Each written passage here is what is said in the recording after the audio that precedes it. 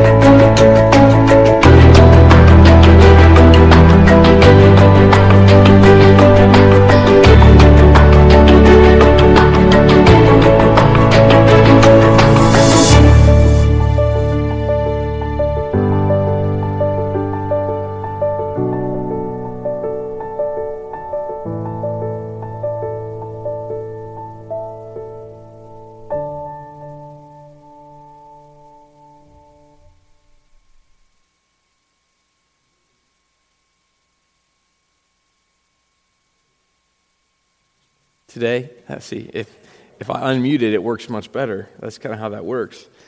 Today is the first Sunday of Advent. Advent just means coming or expectation or arrival. If you're like me, you can never remember what Advent actually stands for. So you have to kind of look it up every year and go, oh, okay, it just means like coming or expectation or arrival. And so this Advent season, the season leading up to Christmas, we celebrate different things. So each week there's a kind of a theme for the week. And so today the theme is hope. Hope is an interesting thing for us, as a video portrayed, that light coming into the world is hope for us. And so we have often a Hanging the Green service last week, so we want to say thank you again to the Nelson and Dendel families especially for all their leadership in that. But in that event, we light candles, or we use fake ones because we don't want you to burn the place down. But we have light that is lit on purpose as a reminder that God comes to bring hope. Hope is one of those things that can't really be put out. Hope can't be erased. Hope is something that we see in various ways and places in our lives. In fact, some of you are probably hoping, because if you're going to the women's Christmas party on Tuesday, December 12th at 6:30 at Marla Punch's house, which is 3180 South Dangle. So basically, I'll say this. If you're a woman and you want to be a part of like whatever women do at Christmas time, you are invited to go to this. I'm not invited, so I don't know a lot about it, but apparently there's gifts involved. And if you know what that is, then you're already a part. If you don't know what it is, bring a $10 gift and you get to be a part. So if you have more questions, ask someone that's female. But what we find about hope is this idea that hope really is about an unexpected arrival. It's an unexpected arrival. I mean, we can hope for something. We don't know when it's going to come. We can kind of think it's out there and it may come, but we're not 100% sure. And so I think there are unexpected arrivals in our lives in lots of ways. There are unexpected arrivals that are good. You know, we kind of waiting for something to come and we think it's going to come and we're expecting it and it's going to be a really good thing. And there are other unexpected arrivals. We don't necessarily consider them good. So I'll give it kind of a few examples because I think that's sometimes helpful. And so I've noticed with my own children how the world is so much different for them than it was for me and than it was for my parents. Maybe we kind of notice each generation the world looks different. It's not good or bad, it's just different. And so I was thinking about how the world is so different for them than it was for me. And so I remember as a kid, you know, I would change a television. I remember when I was a really little kid, I had to get up and press buttons on the television to change it. There were like 13 of them. And you may remember there were fewer than that, but there were 13 when I was a little kid. And so I remember having to get up, and it was a big wooden TV that weighed about 1,000 pounds. And now people don't have them anymore. I mean, they're in landfill somewhere. But it was a heavy TV. I remember moving that when I was a little older, and it was awful. But that was the TV we had. And then I remember, like for my kids, they don't know what that is. I mean, they grew up in a generation where they don't even know what chords are sometimes. Like, you plug stuff in, what's that? I mean, that's just a different world for them. And so I was thinking how one of the things that we both really look forward to as kids is the mail, right? Because the mail comes every day but Sunday. And so as a kid, I would always want to get the mail because every once in a while there'd be a card, or for me, I look forward to the East Bay catalog, the sports catalog. Maybe you know what that is, maybe you don't. Or Sports Illustrated would come once a week, and so I would always want to get the mail on that day.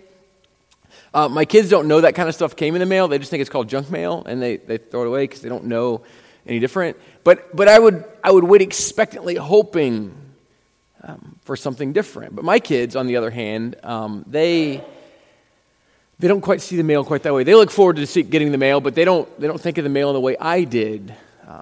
We went to stores all the time. My kids think everything comes from the mail. Like an example, the other day, someone asked Isaac, they said, well, I like your shirt or your shoes or something. And he goes, oh, thanks. And she said, well, where did you get it? And he said, from the mail. Like, what do you mean? That's where everything comes from. Like, all my stuff comes from the mail. I didn't know, like, there are stores. The novelty to him is a store. Even though you buy stuff from stores, they just ship it to your house. It's just different today than it was when I was a kid. Like, I mean, I think about phones. Maybe you've noticed this, that I remember when I got my first cell phone, I was 21. I thought it was really cool. And so I paid that bill, and it sure seemed like a lot until I get the bill now, and then it doesn't seem so bad. But my kids don't know that there are cords to phones. Right? Like, they just don't know that. They've never had that in their life. Why is it connected to this thing? How come I can't talk across the room? I can't see them, right? I mean, this is the reality of life is different. But unexpected arrivals, and I could go back to the mail, and like now the unexpected arrivals I don't like are like when medical bills come. Have you noticed this? They don't send one, they send 50 for one thing, and you're like, could you have just put it on one so I could look at this? Instead, you send me a new one every week, and I'm not sure which one I'm supposed to pay or not pay, and so I'll pay them someday. But that's kind of how that works. Those are unexpected arrivals we don't really like.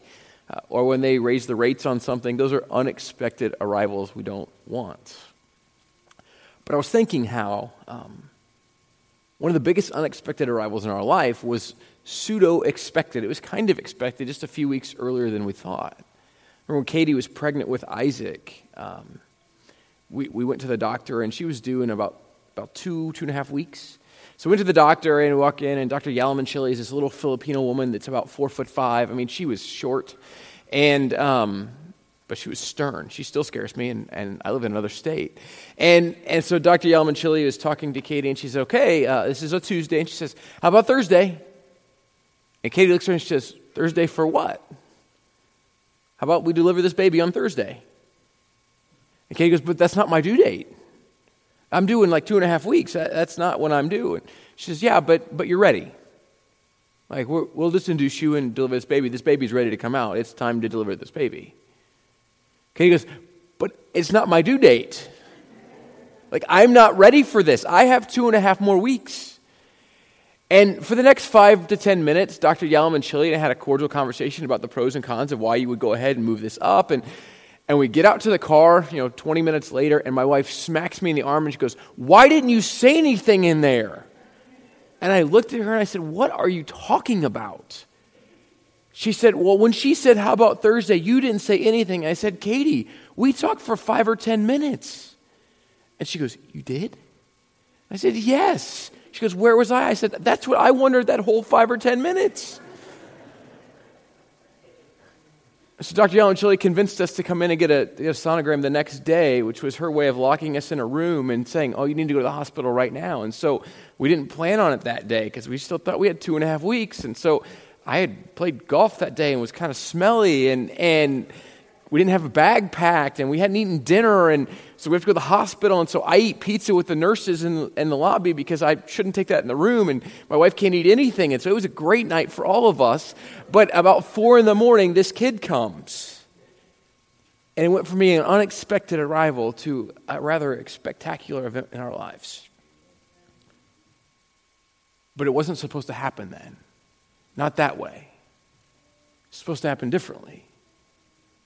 See, for most of us, that's really the story of Jesus. We expected God was going to send someone into the world to kind of save and redeem us. Like that's what the Bible tells us. That's what the prophets of old wrote about. But we expected it to come the way everything else had come. I mean, like a conquering king. We thought he would be born in some spectacular way. I mean, we make a manger of wood. To be clear, it was probably like a cave. But that's not the point. The point is we didn't expect the king that would be the one who would redeem the world to come as a baby. It just didn't make sense in our minds, even though that's how all babies come. We expected something differently. And so the story of the birth of Jesus really is kind of a story of unexpected arrival. It's the story that Luke shares with us about the way this one that we call Jesus, that even 2,000 years later, we talk about all the time. In fact, Christmas is the only holiday that really is a religious holiday that's celebrated by almost everyone. It's true. Maybe we don't know why we celebrate it, like we think Santa Claus is the reason we celebrate Christmas. I mean, for little kids, in some ways they get their minds wrapped around that. But the reality is this story that we believe to be true literally has changed the world. And so this morning we're in Luke chapter 1, beginning with verse 5. I'll invite you to stand as we read from Luke chapter 1, beginning with verse 5. It's a little long this morning, so I'll apologize. But if I make you stand for it, then you're less likely to fall asleep. So that works out well. Luke 1 verse 5 says this: In the time of Herod, king of Judea, there was a priest named Zechariah who belonged to the priestly division of Abijah. His wife Elizabeth was also a descendant of Aaron. Both of them were upright in the sight of God, observing all the Lord's commandments and regulations blamelessly. But they had no children because Elizabeth was barren, and they were both well along in years. Once, when Zechariah's division was on duty and he was serving as priest before God, he was chosen by lot according to the custom of the priesthood to go into the temple of the Lord and burn incense. And when the time for the burning of incense came, all the assembled worshipers were praying outside. Then an angel of the Lord appeared to him, standing at the right side of the altar of incense. When Zechariah saw him, he was startled and was gripped with fear. But the angel said to him, "Do not be afraid, Zechariah. Your prayer has been heard. Your wife Elizabeth will bear you a son, and you are to give him the name John.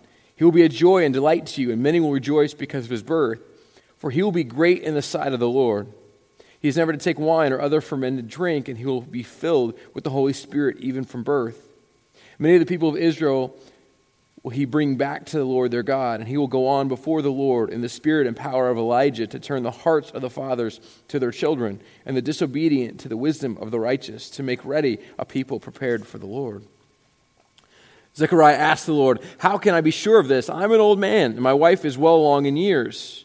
The angel answered, "I am Gabriel. I stand in the presence of God, and I have been sent to speak to you and to tell you this good news. And now you will be silent and not be able to speak until the day this happens, because you did not believe my words, which will come true at their proper time." Meanwhile, the people were waiting for Zechariah and wondering why he stayed so long in the temple. When he came out, he could not speak to them. They realized he had seen a vision in the temple, for he kept making signs to them but remained unable to speak. When his time of service was completed, he returned home. After this, his wife Elizabeth became pregnant and for 5 months remained in seclusion. "The Lord has done this for me," she said. "In these days he has shown his favor and taken away my disgrace among the people." In the 6th month, God sent the angel Gabriel to Nazareth, a town in Galilee, to a virgin pledged to be married to a man named Joseph, a descendant of David. The virgin's name was Mary. The angel went to her and said, "Greetings, you who are highly favored, the Lord is with you."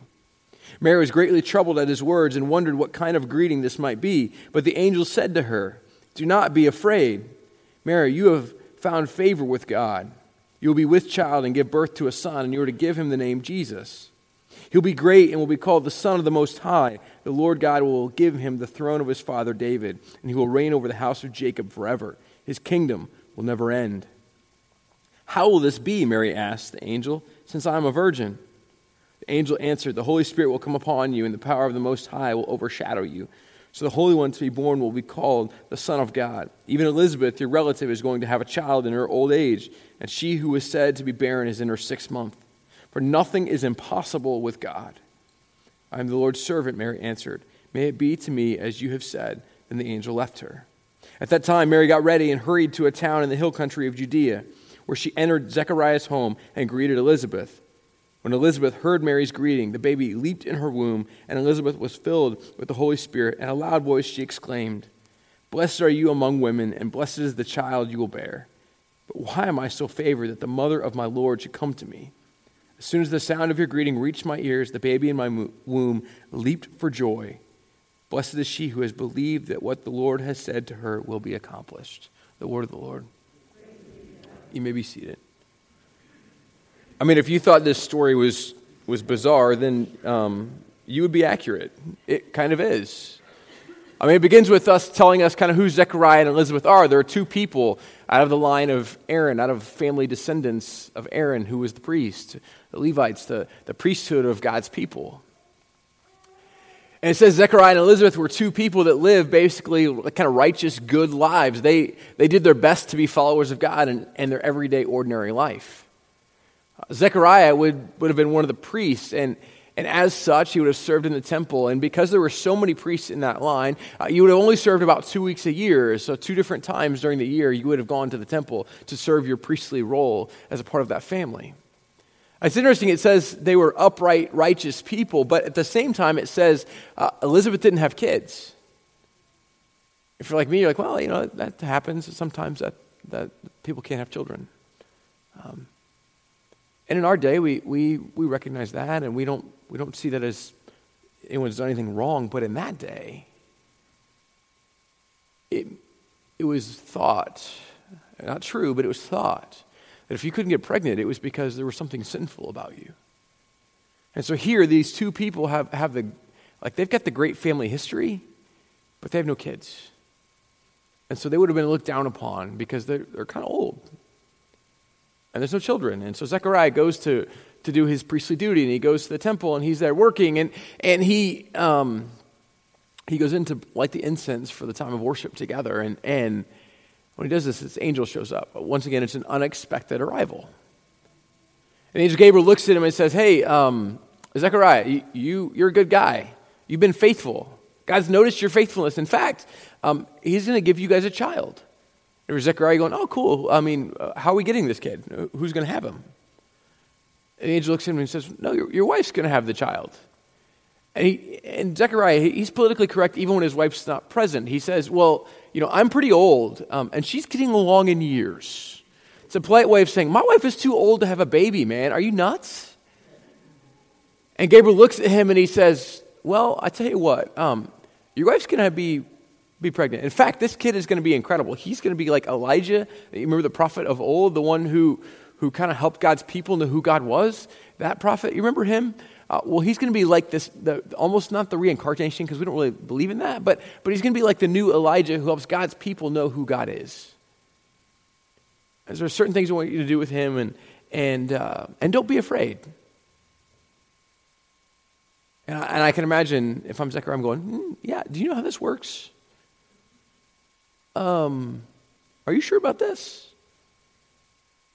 At that point, Gabriel goes, "I tell you what," and I kind of picture him chuckling as he says this. Maybe he wasn't. He says, "I tell you what, since you don't believe me, and I come as a representative of God, and we're in the temple of all places, and you can't figure out I'm from God, I tell you what, how about you can't talk again until this baby's born? Sound good? And then you'll know. You'll know that we really meant this." So Zechariah's been in here for a while, and he heads back out, and he's lit the incense, and people are wanting to know what happens because they know he's seen some kind of vision or something's happened, but he can't speak. Can you imagine trying to mime to people? "Hey, my wife is going to have a baby, and he's going to be the new Elijah." Can you imagine trying to do that with hand gestures? I mean, I just think it'd be funny to watch. It's not really doable. Unexpected arrivals. But see, Zechariah and Elizabeth were two people living their ordinary life out of faithfulness when God brought into their life something unexpected, something earth-shattering, something life-changing, something worth telling other people about. This unexpected arrival, this unexpected news in your everyday, ordinary life can change the world. In fact, sometimes we see unexpected things that aren't necessarily great, and we can learn to see them as better than they really are. So I use an example from my own life. This week, I got a call The days blur together now, but it was Monday or Wednesday. I got a call from my mom letting me know that my dad's not my grandmother. That the spot they found on her lungs a few weeks ago, really is cancer, and it's growing. And so she has this tumor on her lung, and it's not unlike many of the stories of some of your own families. So I called my grandmother, who's 94 and still drives around and still functions well, and I'm kind of teary-eyed on the phone with my grandma, and I said, Grandma, I hate to hear this, and I'm so sorry. And she goes, oh, honey, quit. Just stop. She says, I don't know about you, but I believe in a Heavenly Father who heals people. He said, and if he doesn't heal me, then I believe in a God who loves me. And I've lived a good life. He said, in fact, I wake up every single day with a sense of purpose on what I'm living for. In my everyday life, I wake up knowing this, that I want more people to know that God loves them. That Jesus died for them. And so, Aaron, I wake up every day and I have a purpose. I have a sense of a reason to live. She said, so whether I'm going to live to be 110, or whether this is it doesn't really matter. Because that purpose, God's not done with me yet. And so I was thinking for many of us, what if in our everyday, ordinary lives, what if we live with even knowing the unexpected can come, the unexpected arrivals may not always be good, but what if we lived with a sense of purpose, like Zechariah and Elizabeth? And all of a sudden, sometimes the unexpected arrivals are blessings that we didn't foresee. We didn't expect this child. Zechariah didn't expect to not speak either, but sometimes things happen in ways we didn't expect. And then we get to the story of Mary. I think we miss Mary's story so often because we forget she would have been about a 13 or 14-year-old girl. That's it. By the way, it's a 7th or 8th grader if you want some perspective. And Mary is a 7th or 8th grade girl, was betrothed. Betrothed is a better word than engaged. We use engaged in Scripture sometimes, but engagement in the Scriptures isn't really the same as engagement today. Like engaged today, we think, oh, well, if I don't like this, I can give you my ring back and we can be done.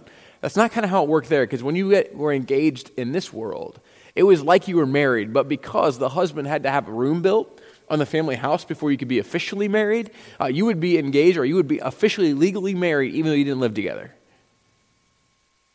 And so Mary looks at Gabriel, who once again begins with the same words that are the same words to us. Do not be afraid.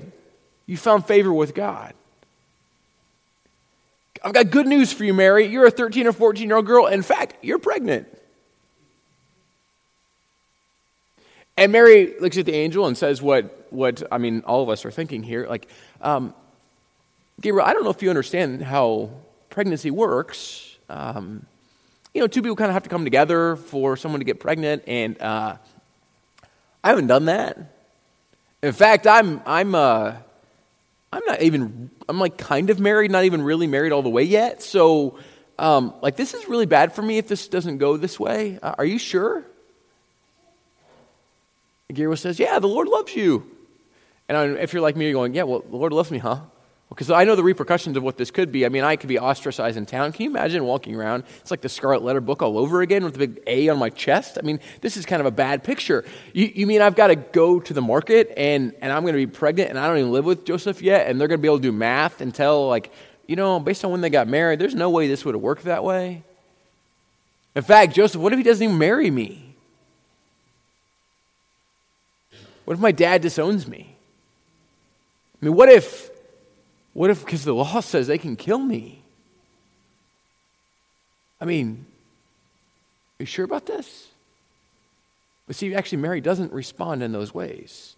I mean, ways that I think are pretty reasonable. Instead, Mary responds and she says this, I am the Lord's servant. Huh.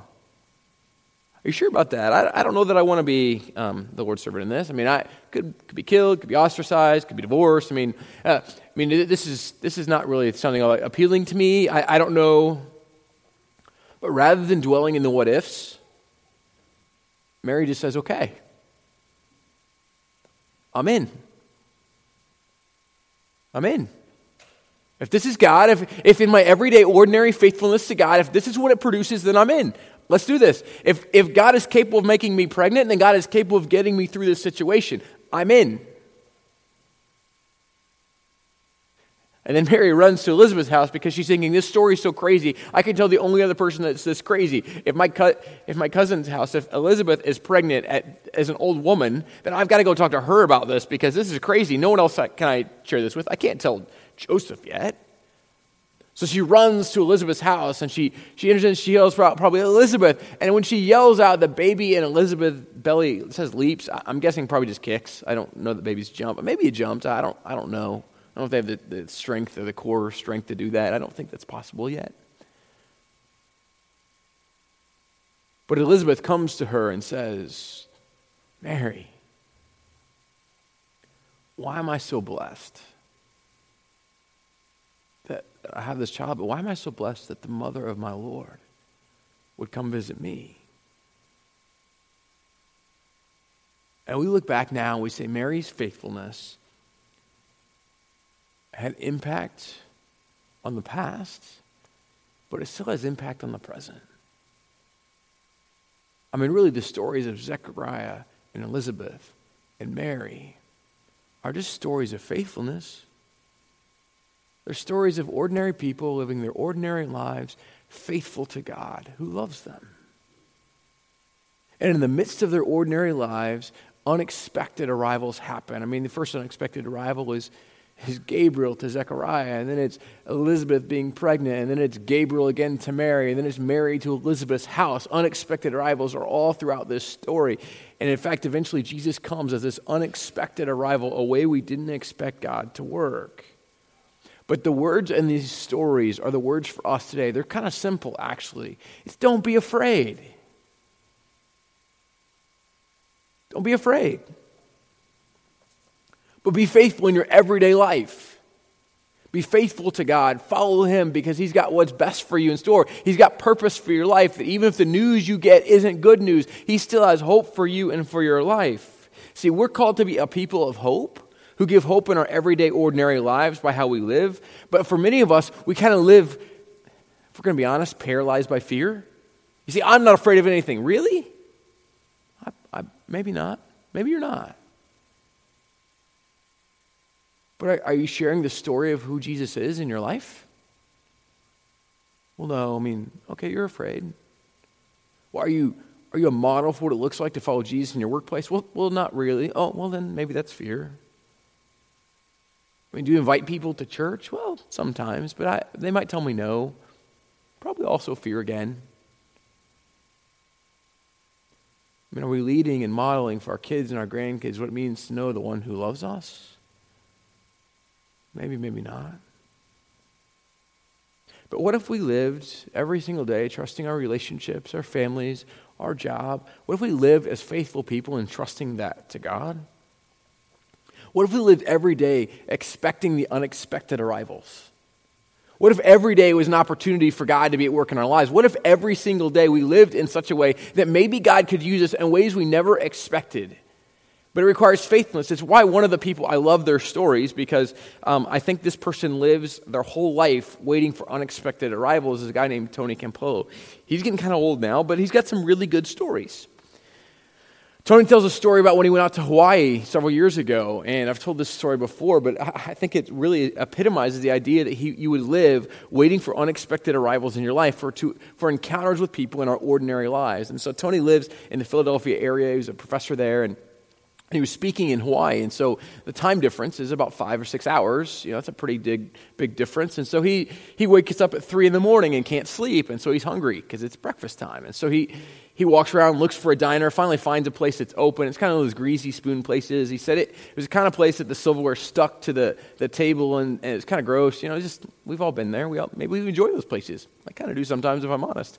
But he's there, and he decides he doesn't want anything off the menu because he's sure it can't be cleaner in the back if it's just dirty on the front. But he looks up and he sees kind of a tray of some donuts, and so he just says, you know what, that can't be that bad. So he says to the guy behind the counter, and he says, hey, can I just have a donut and some coffee? And he said, and I know how these places work. I know in the back all kinds of stuff happens. But in the front, I would have expected or liked to have seen the guy use some tissue paper or some tongs and kind of pick my donut up that way. But instead, the guy just wipes his hand off on his pant leg, reaches up there, grabs a donut, and drops it on a plate. And he said, and I'm thinking in my head, that's disgusting. But It's 3 a.m. What do I expect? So the guy brings me the donut and the coffee, and as I'm sitting at the counter, then in walk 3 prostitutes. And they sit down next to me, and he said, and they're kind of loud. I'm thinking about making my exit just to get out of here because it just kind of felt uncomfortable for me. And he said, but then one of them says, well, tomorrow's my birthday. I'm going to be 39. And her other friend says to her, well, so what? What, do you want a birthday party? And the woman who we found out her name was Agnes, she says, no, I don't want a birthday party. I was just telling you, I've never had a birthday party my whole life. Why would tomorrow be any different? And Tony decides right then, he kind of waits out the women and they leave. And then he looks at the kind of big guy behind the counter whose name was Harry. And he says, do they come in here every night? And as you would if you were the guy working there, you look at him like, what, are you trying to pick them up? I mean, what? Yes, why? Well, that one, I think the middle one, the one who said it was going to be her birthday, is she come in every night? And she goes, yeah. He goes, yeah, her name's Agnes. And he goes, well, she said tomorrow's her birthday. I want to throw our birthday party here, if that's okay. And the big guy goes, are you serious? He goes, yeah. She said she never had a birthday party. Let's throw a birthday party. Is that okay? I mean, I'll get all the decorations. I'll do all that stuff. Is that fine? And Harry yells back to his wife in the kitchen. He says, this guy wants to throw a birthday party for Agnes. And he's like, she goes, oh, that sounds sweet. Agnes is a sweet lady. And so Tony says, okay, let's do this birthday party. He says, I'll even go buy a cake. And Harry goes, no, you don't need to buy a cake. I'll take care of the cake. That one's mine. So next day comes, Tony went and got crepe paper and decorations, and he had the whole diner looking good. But by 3:15, nearly every prostitute in Honolulu had found this diner because they'd all been invited to the birthday party by Harry behind the counter. So about 3:30 on the dot, in walks Agnes with her friends. And here's Tony Campolo, this sociologist / pastor, in this diner in Honolulu at 3:30 in the morning with its wall-to-wall prostitutes and him. And they sing, happy birthday, Agnes, happy birthday to you. And when it comes time to cut the cake, she freezes and she starts crying. And she says, do we have to cut it yet? And Harry, the big gruff guy behind the counter, goes, no, I guess we don't have to cut it. I mean, it's your cake. You do what you want with it. Well, can I take it home and show my mom? I'll be right back, I promise. So Agnes runs home and she shows her mom this cake, and of course it's awkward now because there's Tony and all these people in this room, and Tony kind of looks around and everyone kind of looks at him because he's kind of the de facto MC of the event, and Tony says, well, he said, I didn't know what to do. We didn't have much in common in this room, and I said, how about we pray? And it just seemed like the right thing to do, and so we prayed. And so here we prayed for Agnes, for her salvation, and for her family, and for her life. And I finished praying, and Harry came over and he goes, I didn't know you were some kind of preacher. And he goes, what kind of church do you belong to anyway? And Tony said, in one of those moments when you know it was God's words for you, he says, I belong to the kind of church that throws birthday parties for prostitutes at 3:30 in the morning. And Harry looks at him and he says, no, you don't. There's no church like that, or I'd be a part of that. See, the truth is, I think God really wants us to live lives of unexpected arrival in such a way that it's not an uncommon story for us to tell stories of birthday parties thrown for prostitutes at 3:30 in the morning. I think he wants us to live with such kind of reckless abandon in faith and hope and love. The world looks radically different because of our faithfulness in our everyday, ordinary lives. That's why this morning we'll take communion as a reminder that God shows up in the unexpected, but his arrival brings us opportunity. And so we participate by taking these elements of communion as a way to say, God, we're yours. Use us. We love you. We believe that somehow you have purpose for our life, that every day is an opportunity for us to be an unexpected arrival in the life of someone else. It's also an opportunity for us to see you do something in our life we didn't expect. And so we take these elements, this bread and this cup, and they represent to us Jesus' broken body and his shed blood, his grace for us. And then today, as you leave at both exits, as you leave, we will, every time we take communion, I did this maybe the better way this time. Our boards talked about it, and every time we take communion, we will take an offering at the end of the service to help people in need, a benevolence offering, a kindness offering, to help people who find themselves in places of brokenness.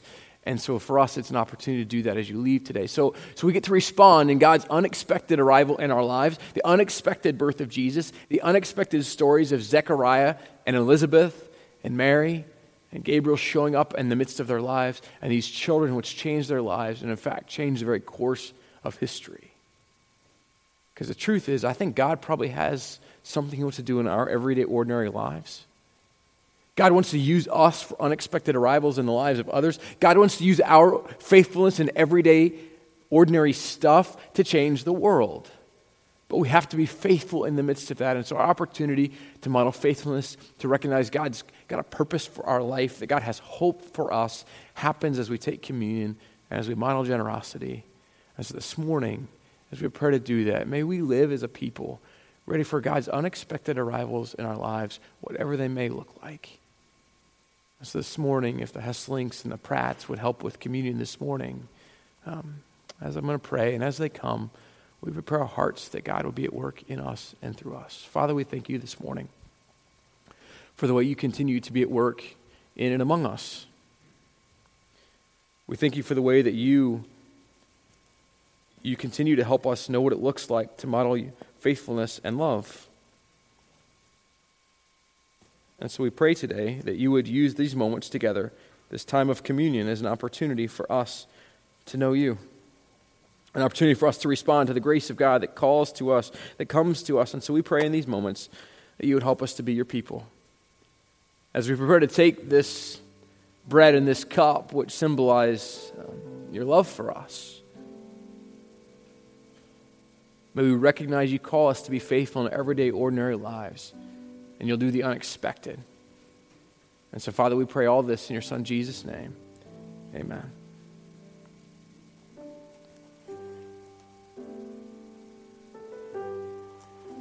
This morning, we'll take communion by what it's called an intinction. It's just a kind of weird name that means you rip off a piece of bread and you dip it in the cup.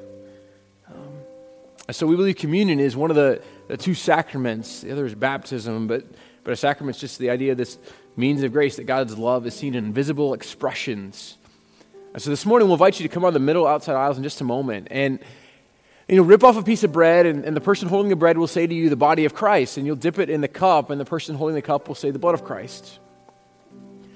And these, for us, are opportunities for us to recognize God's saving grace in our lives, that he forgives us for who we have been, and he invites us to live this new life filled with hope. And so this morning, as you come, if you've never decided to follow Jesus, then by your declaration of ripping off a piece of bread and dipping in a cup, what you're saying is, I want to follow Jesus with my life. Or maybe today, as you rip off a piece of bread and you dip it in the cup, you're saying, I've been following and I want to keep following Jesus with the rest of my life. And so I'd invite you to come this morning and take communion with us together now.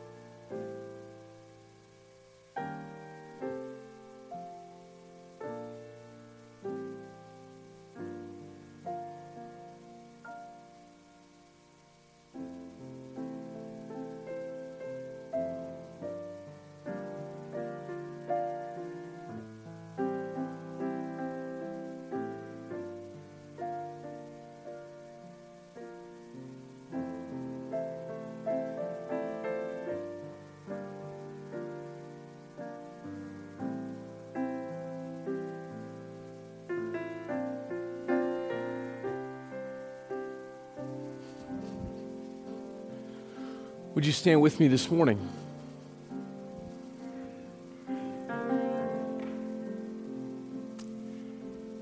As you leave this day, may we recognize that the grace of God goes with us wherever we go.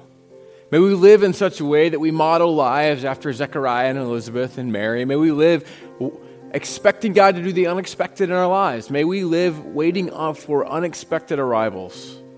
May we live as a people of hope. And as you go this day, a reminder that if you want to just drop some money to help those in need as you leave, all that money will be used as benevolence, as acts of kindness. So as we leave, may we go in the grace and peace and love of God. Will you pray with me? Father, we thank you for this opportunity to gather together today. Maybe as we leave in these moments that we know your grace and your love and your hope. So Father, we do trust all of our lives to you. We pray this all in your Son, Jesus' name. Amen. May you go in God's grace and peace and love.